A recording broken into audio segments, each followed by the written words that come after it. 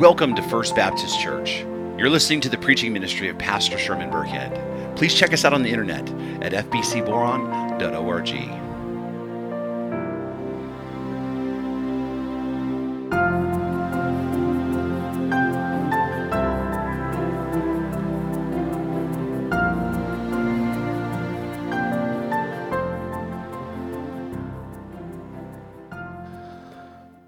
Please turn in your Bibles to Romans chapter 2.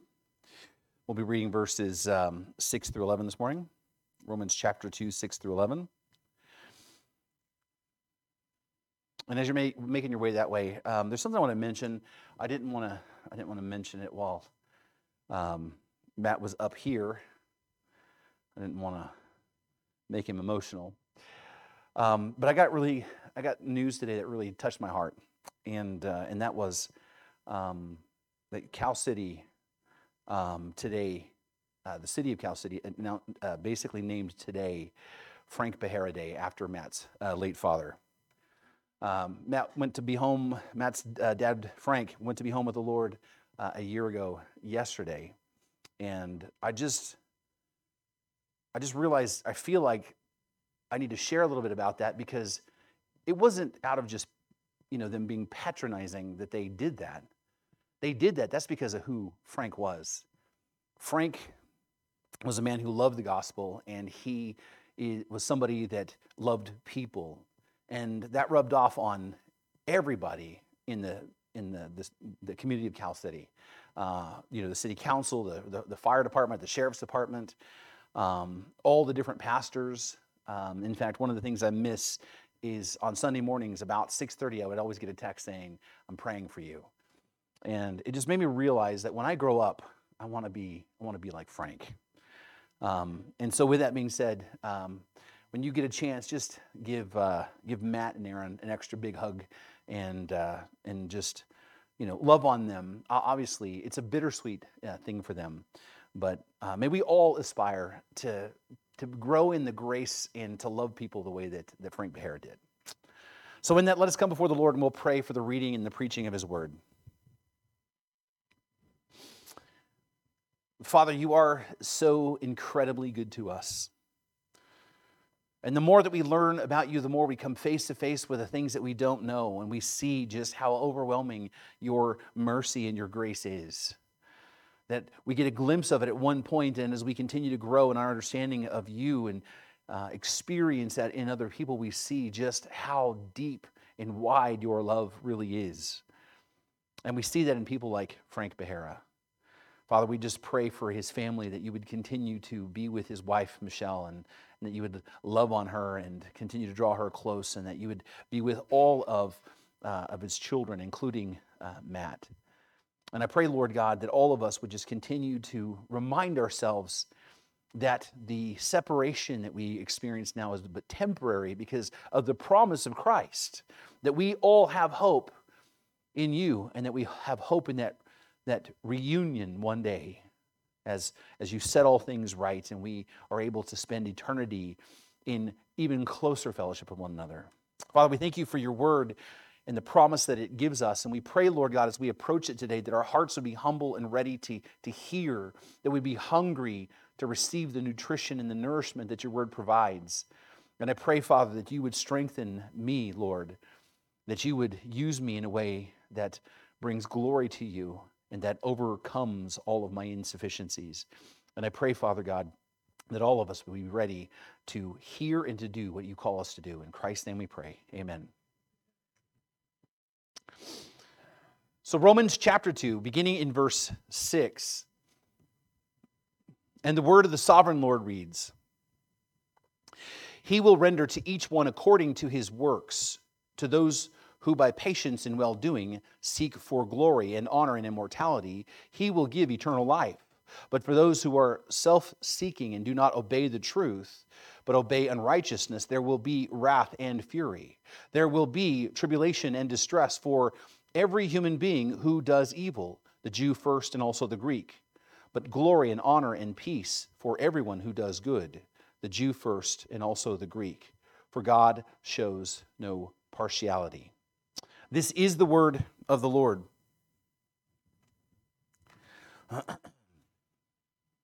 Jerry Bridges, the late minister and author, once wrote, "God does not exalt his mercy at the expense of his justice. And in order to maintain his justice, all sin without exception must be punished. Contrary to popular opinion, with God there is no such thing as mere forgiveness. There is only justice." Justice. What is justice? I mean, Webster's defines justice as the maintenance or administration of what is just, especially by impartial adjustment of conflicting claims or the assignment of merited rewards or punishments. Well, that's pretty dry and academic, but in essence, justice is what we would expect where an impartial party or system makes something just. It makes what is unjust, right? It takes what is unjust and makes it right again or just. Justice is the process of making or keeping things right. And this is accomplished through settling conflict between parties who have competing claims, or through a system of reward and punishment. That's really the essence of justice. Now, the truth is, humans instinctively have a sense of what justice is, even if they can't define it as dryly as Webster's can. We all kind of have a sense of what it means. I mean, if you work for an agreed upon wage and you are paid what has been agreed, that we know is justice. Right? If you were shorted, though, what you were supposed to be paid, we know that that is not justice. Right? And what we all want is justice. You will want someone to make it right when you are shorted, because being shorted is itself an injustice. That's, by the way, is why we have labor laws. That's why we have lawyers to settle those kind of disputes. It is to ensure just employment practices. All right? But how about this? If someone takes your stuff from you that you have worked hard for and that you have earned by your own efforts, or somebody has given you as a gift, if someone takes your stuff from you, what is your natural response to that? Your natural response is to want to get that stuff back. It is yours. You'll be the one who you will want someone who took your stuff to make it right. You will want them to restore what was taken, and that there would be at least some form of punishment for what they have done. If someone walks up to you and slaps you in the face for no reason at all, you're still going to want justice to be done, either from you as you retaliate or through the law. That's justice. If you buy something that was supposed to last 10 years, but it fails to last 3, you want somebody somewhere to make it right. That is justice. If someone you love is being exploited by someone else, you will want an end to come to that exploitation. You will want somebody to change those circumstances and make it right. If someone you know or love is egregiously harmed or killed by someone, you expect for that offender to be judged, that they would answer for their actions, and that they would be punished accordingly. That's the justice we expect. And we all instinctively know if someone is let off of those crimes, whether it's a technicality or corruption, we would say that that is what? Injustice. So everybody has a sense of justice. Even atheists, those who claim that God does not exist, have a sense of justice. Just talk to them, right? Which, by the way, the fact that every atheist has a sense of justice is proof that they know that God exists, because the idea of justice does not make sense from an atheistic worldview, by the way. Because if there is no God, if there is no creator, then life is simply the product of random chance processes as the natural laws work on each other, which means that there ultimately is no purpose for anything. There is no such thing as morality. And the idea of justice is just a mist in the wind. Ultimately, there will be no justice if the atheists are right. But everyone including the atheist, everyone, including children, understand, right, that justice exists. Everybody has a sense of justice. That is why we all agree that there are just certain things that are wrong. We agree that rape is wrong. We agree that murder, the taking of an innocent life, is wrong. That racism is wrong. That slavery is wrong. That's why we would all agree that wrongs that happen need to be made right, not simply that they just are left alone. We have a built-in understanding and a need for justice. And for that reason, right? The reason for that, the reason why we have that built-in need is because why? We were created in the image of God. We have a sense of justice because God himself is just. You see, justice is one of his attributes, the same as his love. God is good, we will say. God is holy, God is righteous, and God is also just. And as such, he himself is the standard of what justice is. Justice is a reflection of God's own character. And because of that, and because we were created in his image, we tend to gravitate towards justice. We all want justice, at least when it involves us. We always want justice when somebody does us wrong, right? We always want justice for our loved ones. We always want justice for the causes we find important. We want justice in the sphere that we're in because we know that justice ultimately is good. Right? It is good for wrong to be made right. It is good for those who do wrong to be held accountable. It is good for those who do right to be rewarded on the other side of that. We recognize that. We desire that. We all see the importance of justice on some level. But like every other human attribute, as sinful humans, our sense of justice has been distorted and corrupted by sin. In the same way that our hearts and minds and reasoning ability are corrupted by sin, our sense of justice is likewise corrupted by sin. We live in a world right now where, in the name of justice, we have destroyed the institution of the family and marriage. In the name of justice. We live in a world right now, in the name of justice, we have endangered girls and women by allowing men to claim the right to be in their private spaces. In the name of justice. We live in a world right now where criminals are being hailed all over the country as heroes and martyrs, even the worst kinds, and those who seek to administer justice are labeled as the enemy. In the name of justice. We live in a world where the idea of justice has been hijacked in order to promote a radical Marxist agenda in the name of justice. Like, for instance, climate justice, which is simply code for we the government want to control every part of your life, right? Or reproductive justice, that's a new one, right? But that's a code word for abortion. Or social justice, which actually has nothing to do with justice for anyone, but is simply a way of creating division amongst people along the lines of race, sexuality, sexual preference, gender, and a whole host of other categories in order to separate us. It's no more than an overt attempt to destroy Western society. That's what it's about. In the name of justice. But even worse, we live at a time where people want justice enforced, but they do so according to their own philosophical and political ideologies. We no longer want impartial justice.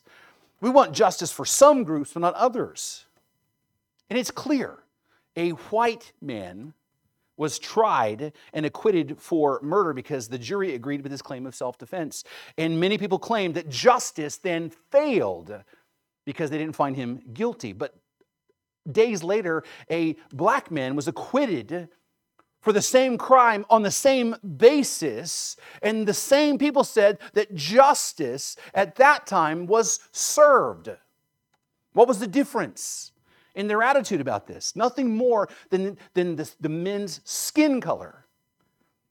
We want justice for one group of people, but then not another. A young male shoots up a school and it's national news. A transgender student shoots up a school and it doesn't even get mentioned. It gets hidden. Why? Because there are groups of people that they want preferential justice for over others. Cities go up in flames all over the United States of America. Businesses burned to the ground. People are injured, murdered in cold blood. Whole neighborhoods are terrorized. And the vast majority of the people who have been arrested in all of those incidences, who were known to be radical, violent leftists, right, they are released and not charged for any crime. Whereas a couple who takes it upon themselves to defend their own property from attackers coming against their own property have the law books thrown at them as they're arrested and persecuted by their own DA. Why? Because their political views don't line up with other people's political views. I can go on, but you get the point. We see it all the time. We see that justice in our country is not as impartial as we would like to hope. Mankind, being created in the image of God, has a sense of justice, but that sense of justice has been corrupted and distorted by our sin. So in light of that then, is there any wonder why mankind struggles with the idea of God's own justice? I mean, one of the things about God that is grossly misunderstood is the nature of his justice, the fact that he will judge what is right and wrong, that he will be the one who settle all accounts, that he will punish what is evil and reward what is good. The truth that God's justice is one of the most misunderstood and also one of the most hated truths about God himself. The idea that God will objectively judge according to his own standard and that all humanity will be held to that standard is one of many things that people find deeply offensive about our view of God. In fact, in Romans chapter 1, as Paul begins to unpack the gospel, he addresses several things that people find offensive about God. Number one is the truth that all people know that God exists, and that is without excuse. The truth that no one, even an atheist, is innocent, is a truth that's offensive to many people. And I want to tell you, on social media, I have this little opportunity to share the hope of Christ with people in little short segments. My daughter convinced me to get on TikTok. I had no interest in it. Suddenly, there's like 5,000 people that are listening to me. I don't know why, right? But the thing is I actually somebody asked me, how did you become a Christian from an atheist? And I told my story, and I told them how I was a God-hating atheist. And every atheist that runs across that video will tell me, you're a liar. You weren't an atheist. They want so desperately to deny the fact that I knew and that they know that God actually exists. And it proves over and over again, right, exactly what the Word of God says. Second is the truth that all people who worship something, because they are innately religious, they actually will worship anything but God. They know that God exists. Many people who fancy themselves intellectuals, who will call themselves free thinkers, right? They object to the notion that they would do anything as superstitious as worship anything, not realizing that they worship something, whether it's their intellect or their favorite sports team or the person that they love or some fancy ideology. Everybody worships something. And number three is the truth about God's wrath, the fact that God's wrath is real and being revealed against sin right now. And that God's wrath will be poured out on evil is deeply offensive to many people, including some who claim to be Christians. Well, related to all three of these truths is the equally offensive truth about God's divine justice, that God will judge by his own standard, not ours, by his, which is the truth that Paul is going to deal with here in chapter 2. The Apostle Paul is going to make it clear that God does indeed judge everyone, and he does so by a righteous standard that is set by his own character, and no one can escape his justice, which again is a truth that the world hates. The world hates God's justice. The world hates the idea of God rendering to each person according to what he has done. And because of this, many people, including many who claim to be Christians, they will just out of hand reject the idea of God having divine justice. This is why you hear people say things like, well, a loving God would never send someone to be punished for an eternity. How many of you heard that before? Right? I hear that all the time, by the way. Right? God is, if he's God, then he is forgiving and he will just forgive, right? He will just forgive people's transgressions because we're just ignorant little creatures. We just deserve to be forgiven. Or how about this one? The idea of God punishing sin is inconsistent with what we know about God's nature because God is gracious and he is loving and he is kind and he is good. Right? Or how about this one? After the famous book by a pastor who shouldn't be a pastor. Love wins, right? Love wins in the end. And everyone's going to be restored to God because God is good and love wins. As if God's justice itself isn't good.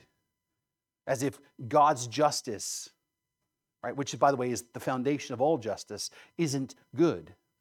Many people see the idea of God administering justice reprehensible. People will say of a God who judges sin that he is simply mean. What a mean God you must serve, that he has to punish every little thing, that he's petty, that he's vindictive. I've even heard people say, well, that's a bloodthirsty God that has to, Some even label God as narcissistic, that he's needy, right? Oh, he just wants you to behave because he's a needy little God, right? That he's heavy-handed because of the notion that God will hold people accountable for what they themselves do.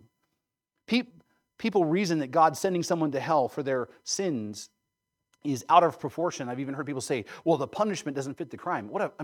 If you spend very long time talking to people who are atheists, you'll hear that one pop up. At this very man-centered kind of view of God, that the punishment doesn't fit the crime. Well, it just depends on, I guess, who's the one who judges what the crime is, right? Even though that sin is treason and rebellion against a holy God. This, by the way, is why so many evangelical churches avoid the subject altogether, by the way. They simply talk about God's love all the time and the grace of God and mercy of God, which are good things. We should talk about those things. We should talk about them a lot. We need to talk about those things. But they then will, in turn, avoid offensive terms like sin and hell and wrath and justice and even repentance in order to not hurt people's feelings or offend someone's sensibilities. And they do so not seeking, the truth. They do so not seeing the truth that God's grace is, as described in the Bible, has really no context without God's wrath. You realize that, right? You really don't fully understand God's grace without understanding his wrath. Or God's mercy, right? There's not a context for God's mercy unless there's a concept of his justice. That the good news has no context without the bad news. You see, the gospel, as Paul has been unpacking for us for the Roman church, begins with the bad news. It does not begin with, you know what, you guys are so awesome and so worthy and so good, and God, you're just so special to God, and he just loves you so much. And you know what? If you will just believe in him, he'll grant you all of your wishes, and he will make sure good things happen if you'll just turn to him and believe in him. That is not how the gospel begins. The gospel begins with, the good news begins with the bad news that makes the good news necessary. It begins with the truth about the human condition and then the consequences that follow because of the human condition. The consequences, by the way, that all of mankind faces. If God doesn't himself intervene on our behalf, we will all face those consequences. You see, the gospel is the solution to a universal problem of humanity, that we all will rightly be judged by God according to his standard. And that is the point that Paul is making in the text today. Somebody like to turn their phone off, please? Huh? Oh, it's a toy. Okay. All right. All right. All right. No, the gospel, the good news begins with the bad news because the good news makes the bad news necessary. The text that we have before us is one of the most important for our understanding the truth of the gospel. But it's often one of the most misunderstood and even misinterpreted. But it's one that reveals the truth, the universal truth of God's justice. Now, before we jump into the text, let's just take a moment and let's just gain a little bit of context by reading the previous passage, because that's going to set up our understanding of the text today. Paul writes, beginning in verse 1 of chapter 2, he says, "Therefore you have no excuse, O man, every one of you who judges." Right? So notice, Paul is talking right from the beginning of chapter 2 about the concept of judgment, right? He says, "For in passing judgment on another, you condemn yourself, because you, the judge, practice the very same thing." And then he says, "We know," notice the words here, "we know that the judgment of God rightly falls on those who practice such things." Right?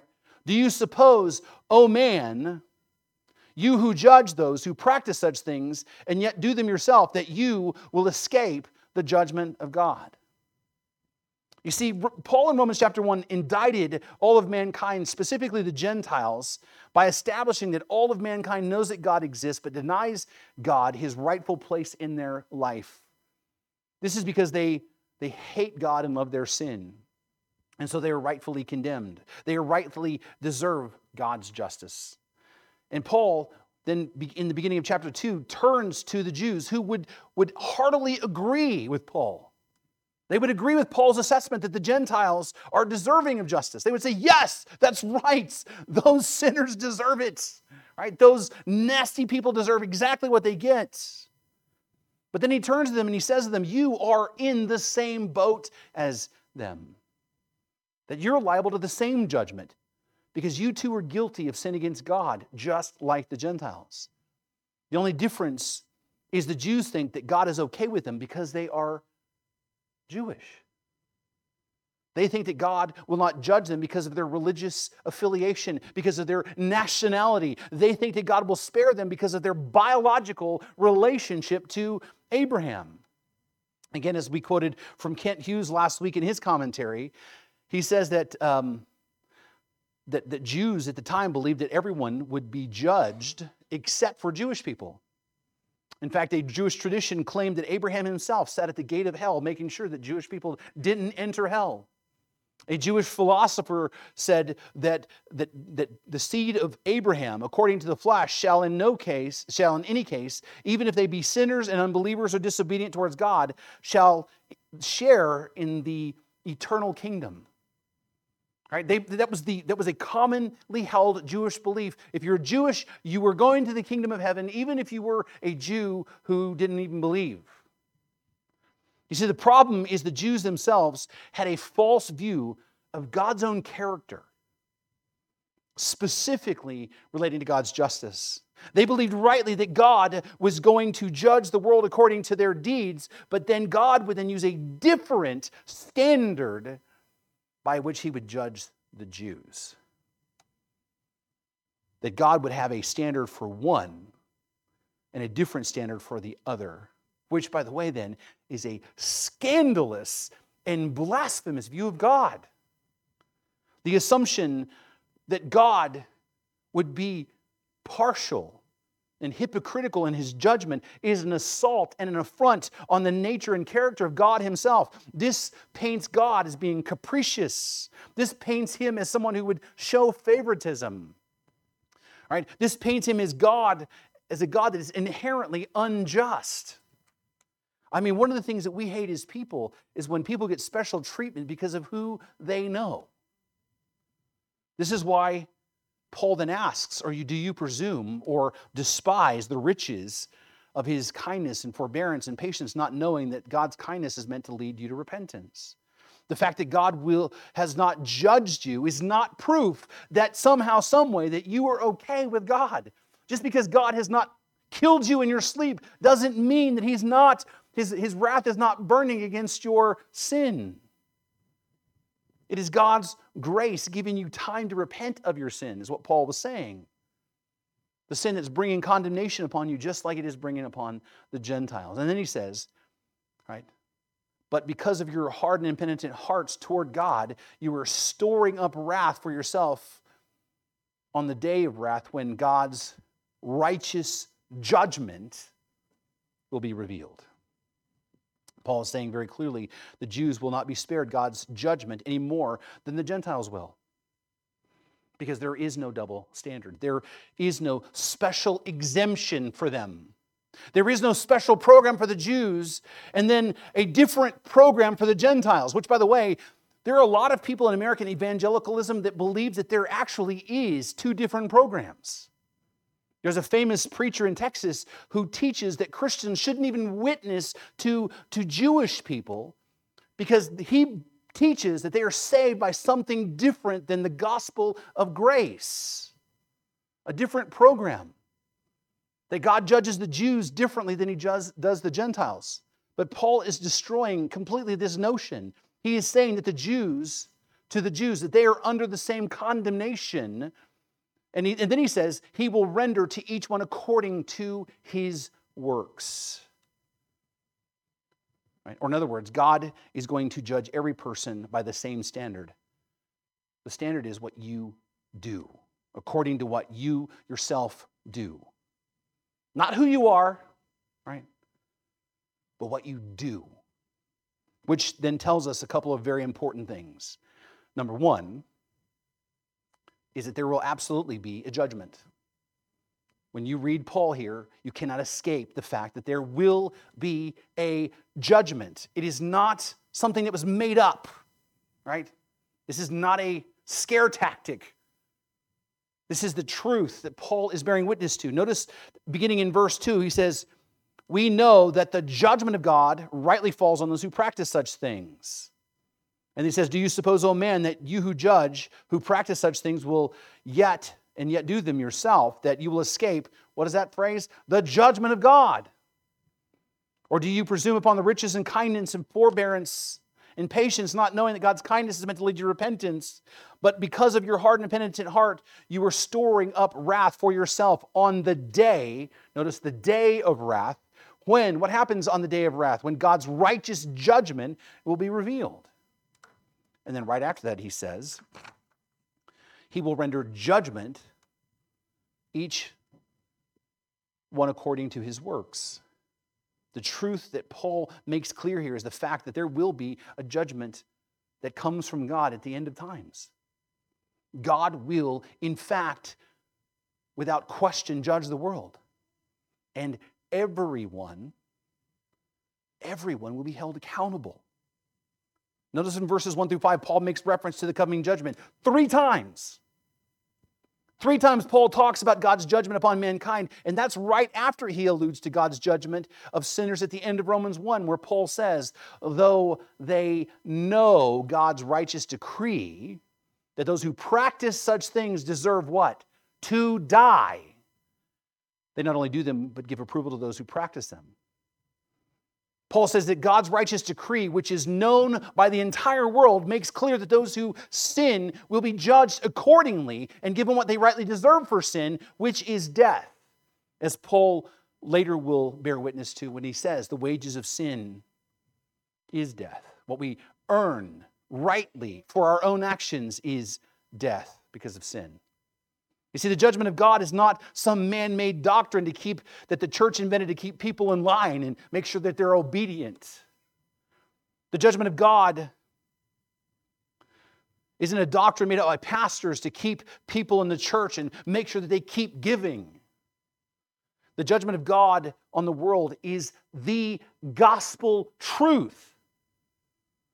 God's judgment and wrath upon sin are realities that all people will face. Because notice what Paul says. He says, he will render to each one according to his works. Now, the word render can mean to give or to pay, which I think is probably more precise, right? That God will pay each one according to their works. Again, the idea of wages, the wages of sin, is a helpful perspective here. And the word that Paul uses here that gets translated as each one also means everyone. You see, this is a universal term. Everyone, every person, every human being, every person you have ever known, every person who's ever drawn breath in their lives they will be given what they deserve based on what they do. God will render judgment to everyone and he will give them what they rightly deserve.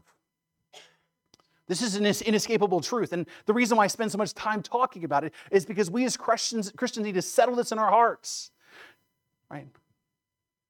This is a truth that the world will push back on quickly. They hate the idea that they're going to be held accountable for what they do. But it's inescapable. And understand this truth isn't new to Paul. It didn't begin with Paul's theology. In fact, the truth is the Jews should have been well aware of this long before Paul began talking. Because when Paul writes, he will render to each one according to his works, Paul is not making a new statement. What Paul is doing is he is quoting the Old Testament. He is literally quoting the law, specifically Psalm 62:12. Psalm 62:12 reads, almost word for word what Paul says, "For you," referring to God, "will render to a man according to his" what? His work. Paul's quoting the Old Testament, and that's not even, the allusion to Proverbs 24:12. It says, "If you say, 'Behold, we did not know this,' does not he who weighs the heart perceive it? Does not he who keep watch over your soul know it? And will he not repay man according to his work?" The coming judgment of God is a reality that's found in the Old Testament as well as the New. And this is a truth that God will render to people according to their own actions. This is a truth that you will find over and over and over again. And if that weren't plain enough for a reference in the Old Testament and Paul's words not plain enough in the New Testament, then look with me to Revelation chapter 20. In fact, if you have a second, turn there with me. It's the very last book of the Bible, and 20 is near the end of that. Revelation 20. If you get to maps, you went too far. Revelation 20, we're going to begin reading verse 11. The Apostle John writes and describes this event in very vivid detail. In verse 11, he writes, "Then I saw a great white throne, and him who was seated on it. From his presence, earth and sky fled away, and no place was found for them. And I saw the dead, great and small, standing before the throne, and books were opened. Then another book was opened, which is the book of life." And notice what he says here. This is inescapable. "And the dead were" what? Judged. They were judged by what was written in the books according to what they had done. This is precisely what Paul is referring to here. This is exactly the event that Paul has been describing. Now, John continues on in Revelation 20, and he writes, "And the sea gave up the dead that were in it. Death and Hades gave up the dead that were in them, and they were judged, each one of them, according to" what? What they had done. "Then death and Hades were thrown into the lake of fire. This is the second death, the lake of fire. And if anyone's name was not found written in the book of life, he was thrown into the lake of fire." Brothers and sisters, you need to settle this reality in your hearts. There is a judgment that is coming. Not maybe, not possibly, not theoretically. There will be a judgment to come. And each passing day, that judgment is drawing closer. Now, people ask me all the time, "Do you think we're living in the end of times?" I say, of course. We're closer than anybody else has been. Right? We're 2,000 years closer than the apostles were, so we got to be getting closer, right? Now, I don't know if it's going to be, 2 days or 2,000 more years. I don't know. But we do know that it's drawing close, that it's a reality that's coming. It's going to happen. And every day that we move forward, we're drawing closer and closer to it. It's like the painful reality that every day, all of us are drawing closer and closer to the day we will step across the threshold in eternity ourselves. Right? We live sometimes as if we will never die, but the fact of the matter is we all have an appointment with death. Right? By that same logic and token, there is a day coming that we will all stand before the Lord. The day of judgment will draw closer. And every person who has ever lived will be judged at that time. And that truth is foundational to the gospel. Because understand this, if that is not true, then the gospel is not good news. It's not. I mean, why did Jesus come to the earth if that's not true? Why would Jesus have to die if the judgment of God is not true? Why would he have to drink down the full wrath, the full cup of God's wrath, if God's judgment is not true? And why would the Scriptures continually bear witness to an event over and over again if it were not true? Now, I get it. Please understand me. I understand nobody wants to think about this too long. No one wants to imagine someone that they know and love standing before God in their own strength.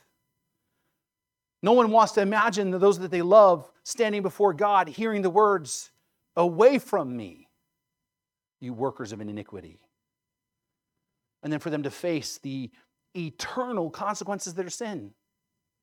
We don't want that for our neighbors. We don't want that for our friends. We don't want that for our parents. We don't want that for our children or even our grandchildren. But our emotions and our wants and our desires don't render the Word of God on this point untrue. Our feelings don't change the truth. And as Christians, we have but one choice. We will either allow the Word of God to shape us and how we understand and how we live, or we will try to take what we think and believe and impose that on the Scriptures, pretending that we are following God.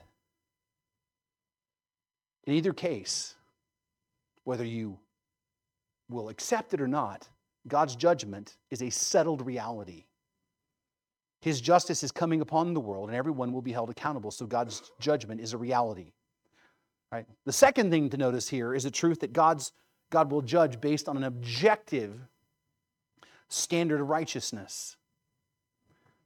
This is an important thing for us to understand. God's standard is objective righteousness.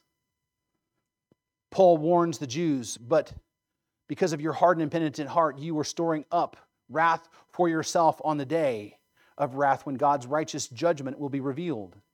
The thing that we need to understand is God's judgment is not based on some flippant standard. It is not based on some subjective, ever-changing standard. God's judgment is based on His own righteousness.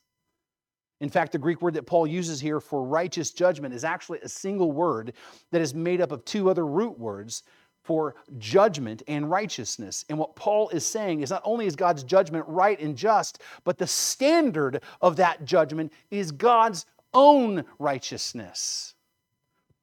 You see, God's justice is just because of who God is. This is why the Jews are in for a rude awakening, because they agree that the world would be judged according to their deeds, but they think that they would be judged according to their identity as Jews, which means then God's standard of judgment would be unrighteous. That means His standard would be a double standard. And if there's something we intrinsically, instinctively hate and know to be wrong, is what? A double standard. And that would be, by implication, make God double-minded and unrighteous in Himself, which again is blasphemy.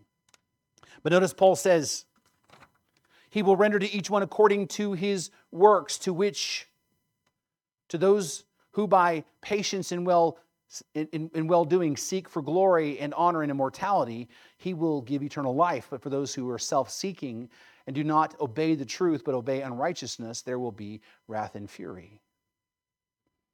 I want you to notice the implication here. God's judgment is based on what people do. Not what was done to them. Not what happens to them. Not based on who they are. Not based on their skin color. Not based on their political affiliation. Not based on who their friends are. God's judgment is based on what each individual themselves do. Now, God certainly does judge groups of people and nations as a whole, as we have seen, but God's final judgment will be on an individual basis, which means each person will stand individually and give an account for themselves and what they have done alone. And notice, those who, by patience and well-doing, seek for glory and honor and immortality, He will give eternal life. But for those who are self-seeking and do not obey the truth, but obey unrighteousness, there will be wrath and fury. Paul is clearly saying those who do good will be judged accordingly, and those who are evil will receive what they deserve as well. You see, that's a very clear standard of right and wrong, one that even children can understand. And notice Paul makes it clear the truth that there are rewards for the righteous. Right? Paul says those who by patience and well-doing or doing good things seek for glory and honor and immortality, he will give eternal life. And then he says in verse 10, right, but glory and honor and peace for everyone who does good, the Jew first and also the Greek. Paul says there are going to be rewards for those who do good, those who do right, those who are motivated by purity. Right? He says that there will be rewards of eternal life and they'll be given God's own glory as His children and honor, and they will have peace with God. They will be given they'll be given what all men long for, what all men were created for. An eternal glorious relationship in the presence of God. That's their reward for doing good. But then on the other hand, it's very clear that there are consequences for the unrighteous. There are consequences for the unrighteous. But for those who are self-seeking, he says, and do not obey the truth, but obey unrighteousness, there will be wrath and fury. And then in verse 9 he says, there will be tribulation and distress for every human being who does evil, the Jew first and also the Greek. Those who do evil, those who are disobedient, those who are unrighteous, those who sin will face God's justice and will face the consequences of that. They will experience, as Paul says, God's wrath and fury, His hatred upon sin.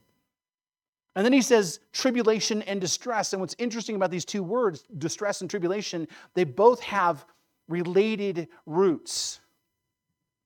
Both of these words convey the idea of being pushed into a tight space. Kind of heard of the expression between a rock and a hard place, right? It conveys the idea of extremely difficult circumstances and incredibly difficult pressure internally and externally is the idea of these words. Paul's words on this subject are remarkably clear. Those who are in sin will experience the full weight and fury of God's hatred upon sin. There's no nice way to put it. There's no way to gloss this over. There's no way to hide this. This is the truth. And by the way, the consequences of sin, right? The consequences of this sin is what makes God's justice right. He gives to everyone what they deserve based on an objective standard. Either they live up to or they fail to. It's a standard of clear right and wrong. And by the way, we all relate to right and wrong. If you don't steal, you don't get punished for stealing. But if you do steal, you get punished. In both of those cases, justice is upheld. If a person is not punished for stealing, that's not justice. But if you're someone who didn't steal, but you're punished for something you didn't do, that's also not justice. If you go to work, you get paid. If you don't go to work, you don't get paid. Both of those cases is justice. If you plant a seed in the ground, something grows. If you don't plant that seed, nothing grows. In both cases, it's still what? Justice. And so the reward and retribution, they are both integral parts of God's righteous judgment, just like what we would expect. God gives to all those according to what they have earned by their own actions. And notice, it doesn't matter who you are, because God's justice is not partial. Paul writes, there will be tribulation and distress for every human being who does evil, the Jew first, notice the classification, and also the Greek or the Gentile. But glory and honor and peace for everyone who does good, the Jew first and also the Greek. For God shows what? No partiality. The Jews' view of God was flawed because they assumed that God was like a human and that would tend to judge hypocritically and show partiality to those that they know and like. God's justice is righteous and unhypocritical and impartial. The Jews' view of God was flawed because they assumed that God would be like them. But God's standard of justice is beyond reproach, which means God is not flippant and not capricious, and He's not mean-spirited, and He's not unfair or bloodthirsty, and He's not an egomaniac. He is the holy, righteous judge of all of the cosmos. And He judges with an even and righteous and just standard. Those who do good are righteous and will be rewarded in heaven. Those who do evil will experience God's wrath. It's as simple as that. Again, simple enough for a child to understand. That is God's standard. But don't you notice the problem here? If that's the standard, right? Can you see the problem here? The problem is if that's the standard, then all humanity is in trouble. Because as we know, all of us, all of humanity has failed to attain God's righteous standard. To those who by patience in well-doing seek for glory and honor and immortality, He will give eternal life. But glory and honor and peace for everyone who does good, the Jew first and also the Greek. We know that no one can do this. Right? We might try really, really hard, but we can't live up to this. In fact, as Paul will tell us in Romans chapter 3, the standard's impossible. He says, because as it is written, none is righteous. No, not one. No one seeks for God.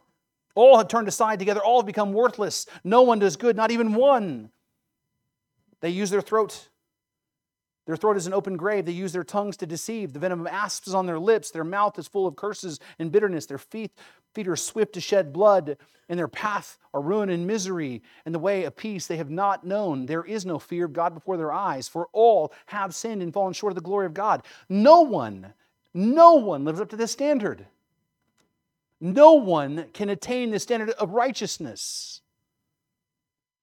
But it's still the standard by which it is required for peace with God and eternal life. Now, this text right here has led then some people to think, well, Paul is just simply contradicting himself. There are a lot of people who've given up on the inerrancy of Scripture, and they just immediately point to something like this and say, Paul is inconsistent now.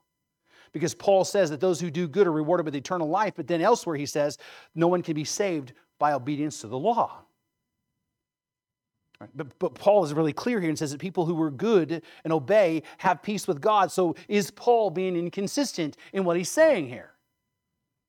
Others then, in an effort to resolve the tension between these 2 points, right? What they will say is that Paul is talking about people who have faith in God. Those are the ones who will, are the ones who do good. Right? Which, by the way, is true if we are saved by grace through faith. Right? But understand, that is not what is in view for Paul here. He is not talking about that here.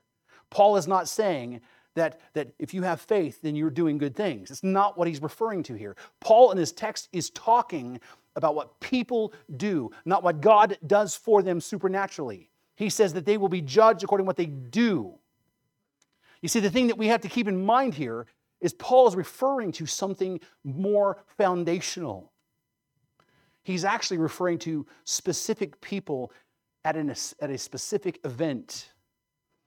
Paul has in mind the standard of God's righteousness that was laid down for 2 people in particular. 2 people in a garden is what he's looking at.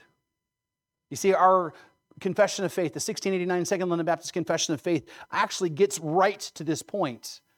In chapter 6, it begins in chapter 6 in paragraph 1, it reads this way. It says, God created humanity upright and perfect, which is what we know. He gave them a righteous law that would have led to life if they had kept it, but threatened death if they broke it. Which is what we know. We understand the creation account. What did God say? You can have all of this. It's yours. But don't do this one thing. This is exactly what Paul is saying. God's standard has always been the same. It has been that way since the beginning. Do this and live. Do this and die.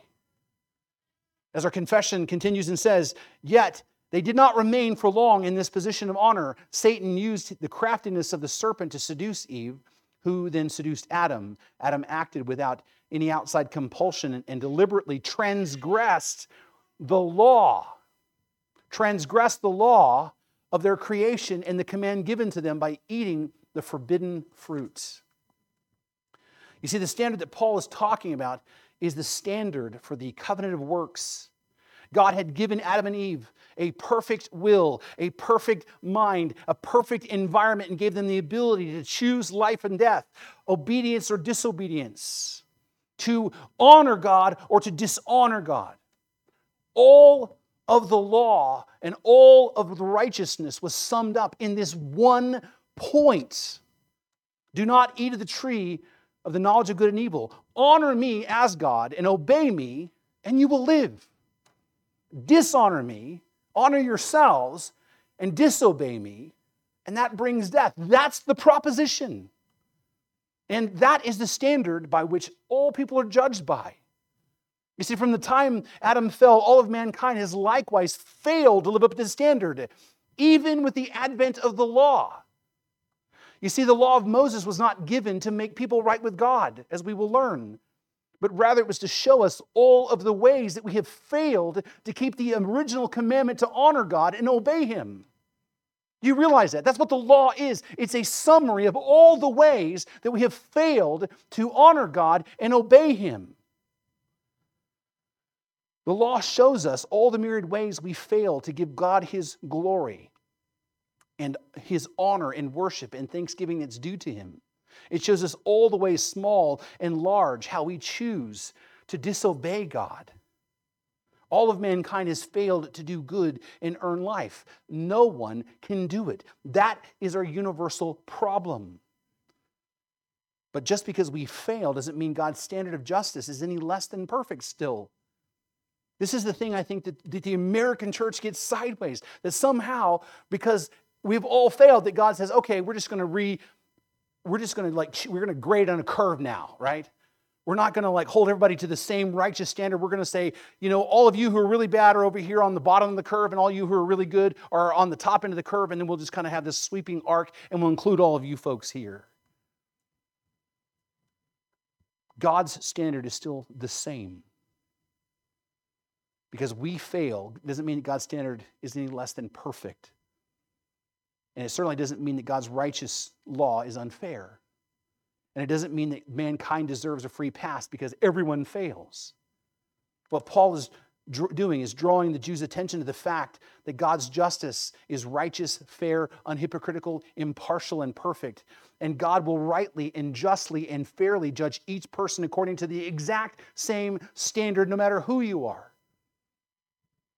And the promise is those who measure up, which is no one, will live, and those who don't, which is everyone, will die, regardless of race, culture, genetics, religious tradition. Jews and Gentile alike stand completely on equal ground when they are judged.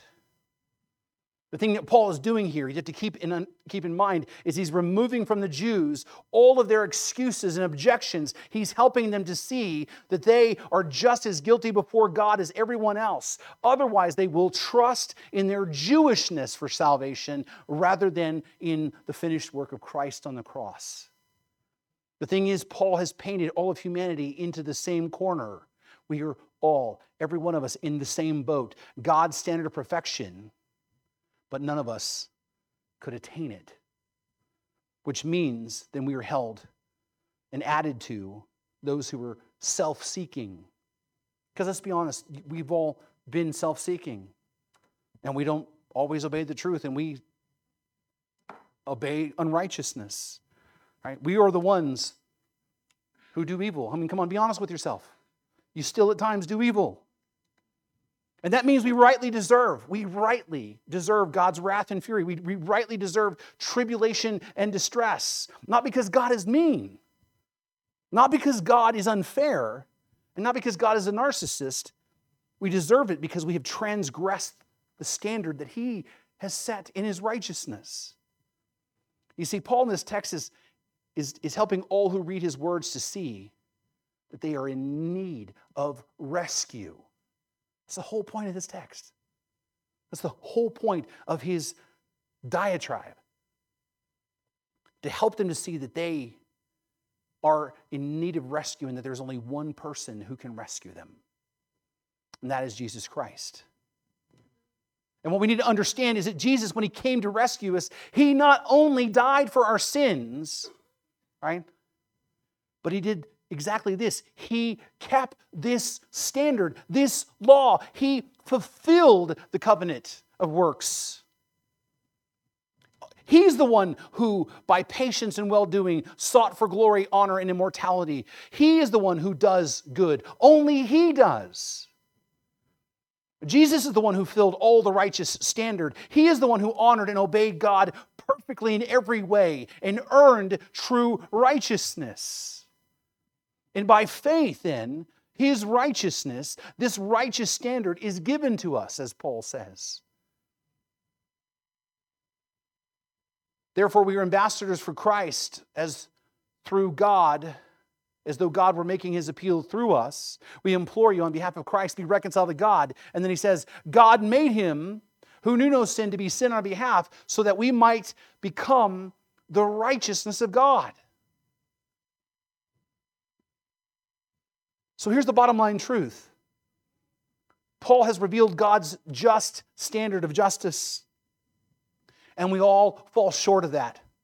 And because of that we rightly deserve God's wrath, God owes us nothing but his justice and his wrath. Let's just get that clear in our heads.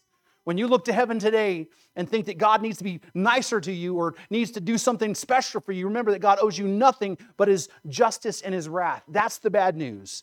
But the good news is that God the Father sent God the Son into the world, and he took on a human nature, was born of a virgin, and lived a perfect righteous life required by God's standard to have fellowship with God. And then he suffered and died on the cross, enduring God's full wrath that we deserve. And then he was raised 3 days later, proving that he is what he claimed to be, God in the flesh, and that he can do what he promised to do, which is to save us from our sin and the wrath of God. And our response to this gospel is simply what? Repent and believe. Repent and believe. Not keep a bunch of rules, not work really hard, not try really, really hard.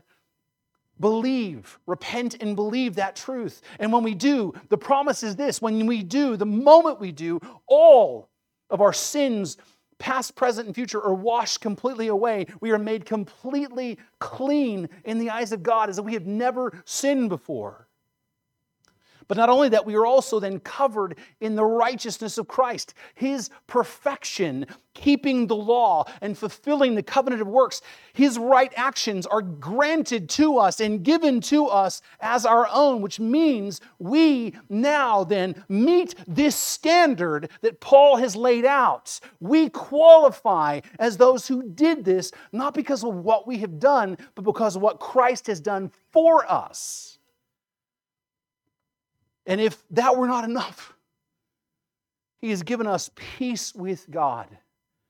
And we who were at once war with God are now granted eternal life. And we're adopted into his family, to where we can come to him and call him Abba, Father. And then even more than that, the Holy Spirit comes to live inside of us as the guarantee of our salvation, guiding us, leading us, transforming us from the inside out, helping us to grow more and more into the image of Christ.